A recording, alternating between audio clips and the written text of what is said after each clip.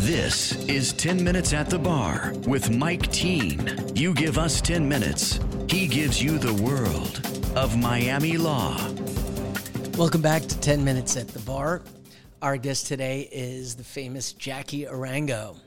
Jackie is an amazing trial lawyer. She is currently the global head of the Government Criminal Investigations Department at the Akerman firm here in Miami. Before that, she was a senior trial counsel at the United States Attorney's Office for 16 years. We had a little technical problem with a non-working mic when I did Jackie's podcast earlier today at Starbucks. So today I'm going to introduce her using sound bites for you.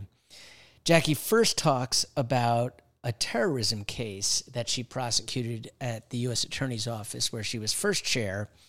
She talks about how she worked the case. It was at the time the most prominent and important terrorism case in the United States post 9/11. Every day it was on CNN, MSNBC, the front page of the New York Times. And she talks about what it was like to do that on 3 to 4 hours of sleep a night, basically for a year. It was quite an experience.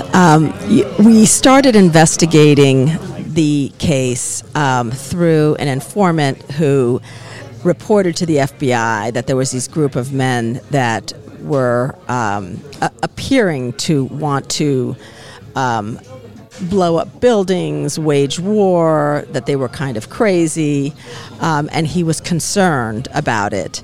Anyways, the investigation ensued from there, and honestly, we almost tried to put impediments in front of this group as we went through the investigation.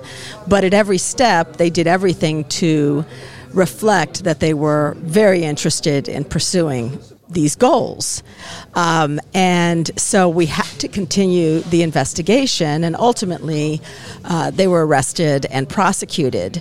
And there was a lot of negative press at the time that they were a bunch of, actually they were African American, but the press in a way, I thought it was a bit offensive, acted as though they were too stupid to actually organize and accomplish any, terrorist goals.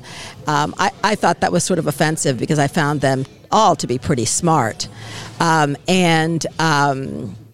the truth was, at the time, we took them down before they were able to do any harm. So there was a lot of speculation that they wouldn't have done what they wanted to do.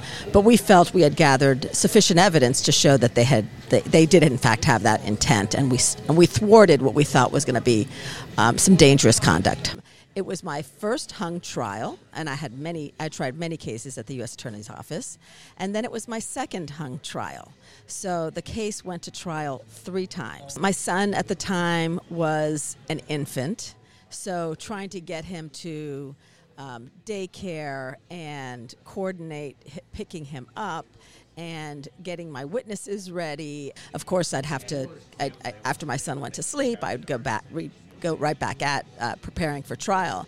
But every day you have to be prepared, and you also have to be prepared enough to know how to be flexible, because in trial you never know what you're going to experience, what's going to be coming at you. So you have to be able to think on your feet and have flexibility. I asked for Jackie's advice as to what to do when something embarrassing happens in trial or something just goes wrong. You know, it's funny.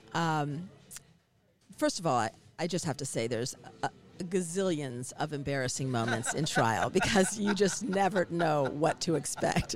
Witnesses go south. No matter how much you prepare, there's just a human element to it. But that is how you learn, is going through those embarrassing moments and learning how to just smoothly glide past and pretend as though everything that's happening is something that you totally expect, so that the jury doesn't realize that your case is falling apart. But I remember my first trial at the U.S. Attorney's Office because I wanted so desperately to be a trial lawyer. And when I got out of law school, being at a big law firm, I went to a lot of hearings, but I didn't do any trials. So I just remember doing my closing argument in front of a jury, and it was almost an outer-body experience. And I just felt so proud, and I wanted to pinch myself because I couldn't believe that this is what I get to do. Talk to a jury, connect, plead my case. And, it had really nothing to do with winning or losing or even the facts of the case. It was just that sense of accomplishment. When I first met Jackie, I was a law clerk here in the Southern District of Florida. And Jackie stood out to me because of all the people who called in that year as attorneys calling in to speak with the clerks, she was the person who treated us with the most respect. And it was a joy for me when I finally met up with her when I got to the U.S. Attorney's Office, and she had already been there for a few years. Here, I asked Jackie, what advice would she give to young lawyers? If you want to be a trial lawyer, I would recommend going to either a prosecutor's office or a public defender's office. There's no place that you're going to get better experience and just thrown into situations in front of a judge and a jury than working for the government, either prosecution or defense. I would highly recommend that, and I recommend that to anybody, any young lawyer that asks me, because they're just not going to get the trial experience that they want at a firm. I asked Jackie why she decided to become a lawyer, and she talks about her mom, who was a pioneer in the field. She did divorces. She did real estate. In fact, she became a real estate broker as well. She did criminal work, federal and state. In fact, I remember being a little girl going and seeing her in a federal criminal case before Judge King. I asked Jackie if she has a mantra or a saying, something that she applies in her day-to-day life as a trial lawyer. Yes. And it's a motto, really, that I learned in high school, reading Plato and Socrates, and it just always stuck with me. And it's be kind. Everybody is fighting a hard battle. And it's all about being compassionate and respectful and treating people with dignity. And I think what happens is you do that, and also it comes back to you. I treat people with respect, and it sort of permeates.